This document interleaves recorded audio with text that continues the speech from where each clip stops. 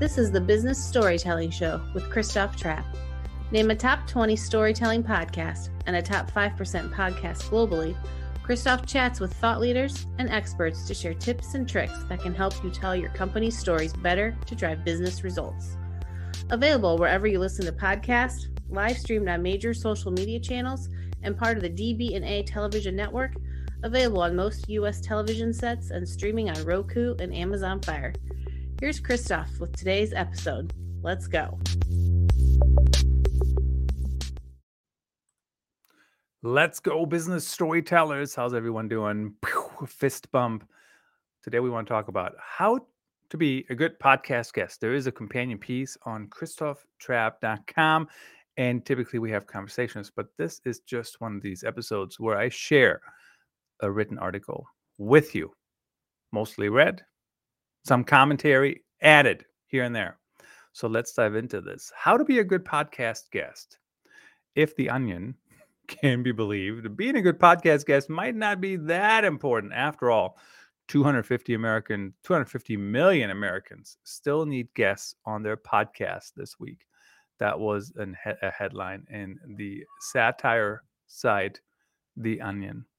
Of course, it's a joke. But what is true about the headline is that podcasting seems to be on the upswing once again. Companies are launching podcasts, sometimes live, sometimes recorded. Individual creators are doing it too. And many of them invite guests on to their shows. Some public relations firms now also reach out to podcasters to get their clients on shows. I got 3 emails yesterday alone. Whichever way podcasts and guests connect, being a good podcast guest matters. But what does that mean? And how can you be a good guest? So here's really the foundation of what it comes down to for me. And, I've produced over 600 episodes, of varying shows, and that's kind of my opinion, certainly. Number 1, be easy to work with. It is not your show, your guest. If you don't like the show, don't go on it. If you want to make suggestions to things, don't. I mean, you can within context sometimes, but not in general, especially not in the first couple emails. Understand the style of the show. If you don't like me asking you questions, don't come on the show. That's literally the whole show. Like, literally, we're going to talk and I'm going to ask you questions. Like, that's literally it. If you don't like that, don't come on the show. It's pretty simple. So let's explain these a little bit. There are weeks when I record 3 to 5 episodes of the Business Storytelling Podcast. Try to keep it at 2 to 3, but sometimes I have a process. Please let me follow my process. That doesn't mean I don't appreciate ideas and whatnot. I love collaborating. I really do. But this is the current setup. For example, I use Calendly to handle my bookings. Some guests try to get me to their system. Like, what kind of crazy setup is that? You know what I mean? Like, this is how I book them. This is where everything is. This is where the link will be shared. One time, somebody sent me a Zoom link. They were the guest, and they said, here's a Zoom link for our meeting. I'm like, why would you send me a Zoom link? Like, you're going to record it and send it to me? Like, that's not how my show works. Please, please, please, please. So my Calendly link also includes all the agreements and details. For example, that I can distribute it on the TV network, some of those things. And that wouldn't be in somebody else's system. But I don't know why sometimes that happens. That doesn't happen all that often, but when it does happen, it's kind of weird. Every once in a while, somebody I invited will ask all kinds of questions before they give me the answer. How many subscribers do you have? Can anybody tell me how I can actually tell all my subscribers across all these networks? It's nearly impossible. Google Podcast Manager tells me. I don't know that I think Apple tells me, so I can look in Apple. Does Spotify tell me? I don't think so. Does Amazon tell me? I don't think so. Amazon Live tells me, but not all shows go there either. So it's kind of interesting. What's the number of downloads in the first 25.25 days? Very specific. They heard that somewhere at a conference. 25 days is the magic number. 30 days is the magic number. 22 days is the magic number. 60 days, 63 days, et cetera, et cetera. I actually used to send my podcast media kit in some of those cases.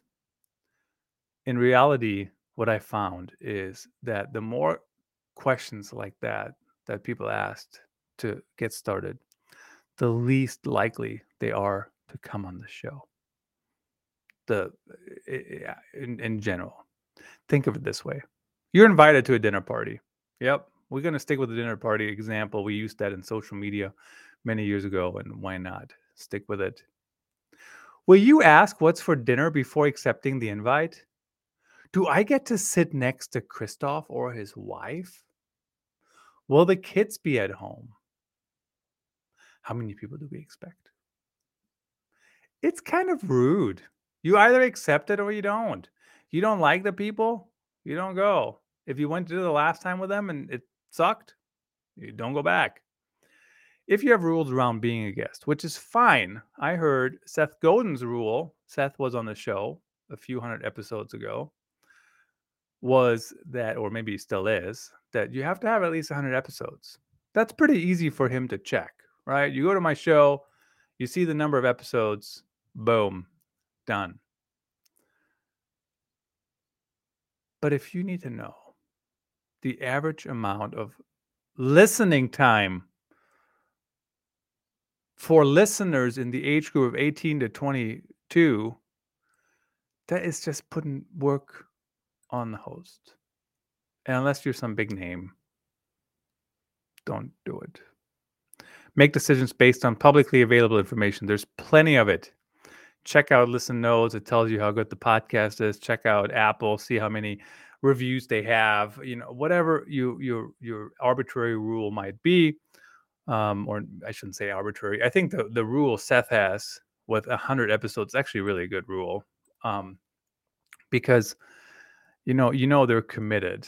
So, but anyway, okay, we spent way too much time on that topic. Understand the flow of the show. When it comes to the show, the flow is similar for each episode. On mine, it is. And many shows run a similar model. I share stories and ask questions. My guest shares stories and has a conversation with me. I don't expect them to fill 27 minutes. I have some stories. Let me talk. Let me talk. An episode is 27 minutes, in part because that's how long our slot on the DBNA television network is. We don't get to go for 35 minutes. Now, every once in a while, I have a very, I don't know, smart or entrepreneurial guest who says, hey, why don't we cover this topic in one episode? And then, in 8 months, we cover another topic in another. And, if they're a good guest, I'm actually open to that. So there is some, people can ask questions and people can make recommendations. But if they were to say that on the first email, I probably would turn me off. It would probably turn me off, honestly. But if they say it at the end of a show and the show went really great, so that context would work just fine. So now, most of my shows, I don't prepare questions. But when a guest asks if I have any questions, I could send for them to prep a bit. I do usually do that until they want to have a 42 email chain with me discussing the questions. Why would you ask this question? What's the point of this question? Did this question stem from a childhood experience? Don't have the time. But if somebody wants questions, I'm happy to write some down before the show, not during the show, not right before the show, but when we plan. Most of my shows are booked a few weeks out. So that is not a problem. And I usually just add them in the calendar invite. So I see them when we actually go live, because otherwise, if I put them on a piece of paper or something, it's not gonna do anything. Now, some other shows have different processes, and that's fine, whatever works, but be aware of the specific style of the show you're going on. I love when guests come on and tell me they just listened to the latest episode again to make sure they understand the usual tone and flow. It's not a requirement, but certainly does help. Even if they don't tell me, it does help them as well. There's some other basics to think about as a podcast guest. I have an entire article on how to improve your body language on video. So check that out on christophtrapp.com. Your setup, if you go on podcasts regularly, have a good setup, buy a microphone. Seriously, you can buy a microphone for like $40, $100. When was the last time you went out for dinner and easily dropped $100, right? So we need to get over this whole, oh, it's so expensive. $100 microphone is not that expensive. Plus, you can buy way cheaper ones. Get an arm, what I have here, so you can put it in front of you. Get one of these things. I don't know what they're called, but certainly my setup hasn't always been perfect, and it's probably as close as ever now, but it took me a bit. It's okay to not have the perfect lighting or the perfect mic, but do try to get your setup to put you in the best possible way. I also think that production quality become ever more important as we see that increase in shows, right? So the more shows come out, the more production quality matters. So that's why you want to have good lighting. I mean, right now I got 2 lights on me. Do I need 2 lights? No, I could have one right in front of me, and then I got a couple of ambient lights, to the side. But if you are a professional and you go on a lot of shows, I would really recommend to make sure that you have the right sound quality, that you have the right video, that you have the right lighting, that you're comfortable. And that's another thing too, is being comfortable is actually super helpful when it comes to your setup. So I have this gaming chair, and every once in a while I'm on Amazon Live and somebody will say, what is that? Whatever they say, an adult child or something. I don't know. Middle-aged man trying to be a gamer or something. Whatever. That's not what I'm trying to do at all. But these chairs are super comfortable. Okay. Sit with a window. Some other ideas. Sit with a window in front of your face to get better daylight lighting in the case of video. My actual window is right there. So there's always some light coming in during the day. Use the best microphone you have, even if those are AirPods.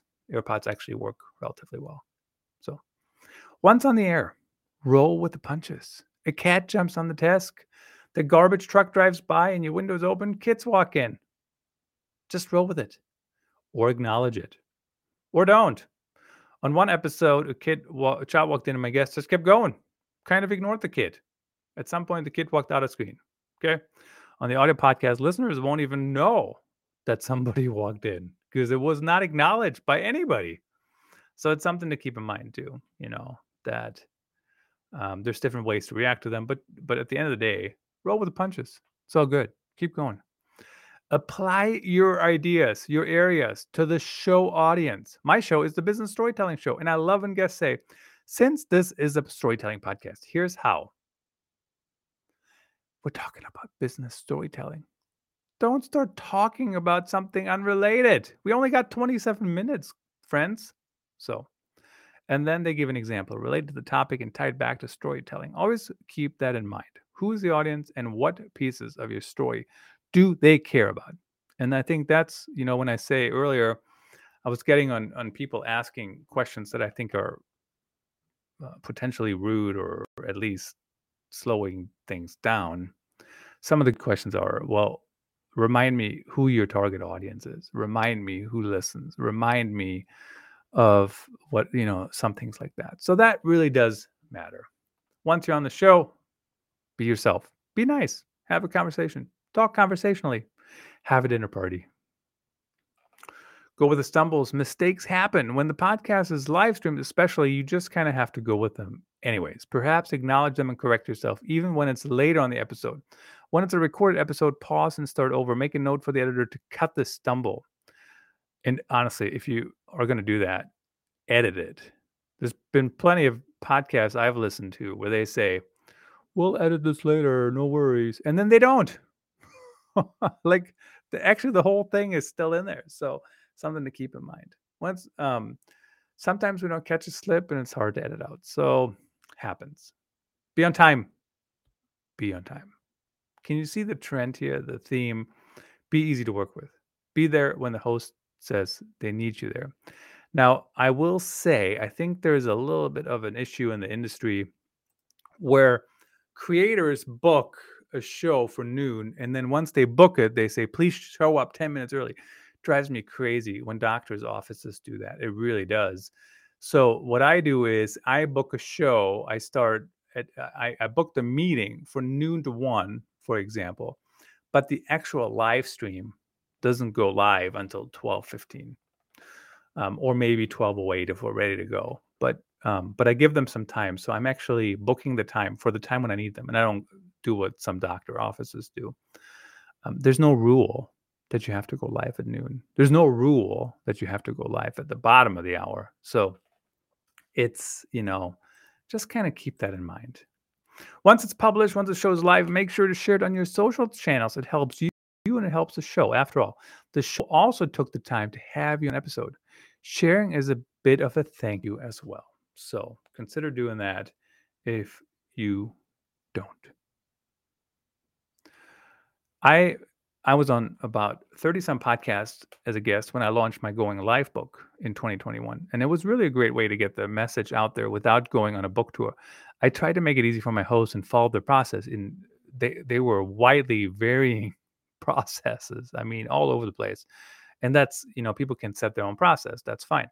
For my own show, podcast episodes with guests are indeed my favorite. I think they work. I think they're fantastic. I learned so much myself, and it's usually great to connect with experts or reconnect with old acquaintances. So make sure you participate. Make sure you're open-minded. That's, I think, really the gist of it, what I'm trying to say. Be open-minded. Understand different people have different workflows. Different people have different preferences, and just kind of go with them, and make it a good show. Share your knowledge, build audience, and win. It's a win-win situation for everyone involved. I'm Christoph Trapp. Thanks for tuning in. That's a wrap. Thanks for tuning in. Please rate and review our show on your favorite podcast channels. And don't forget to share this episode with your networks. We appreciate you. Until next time, let the best stories win.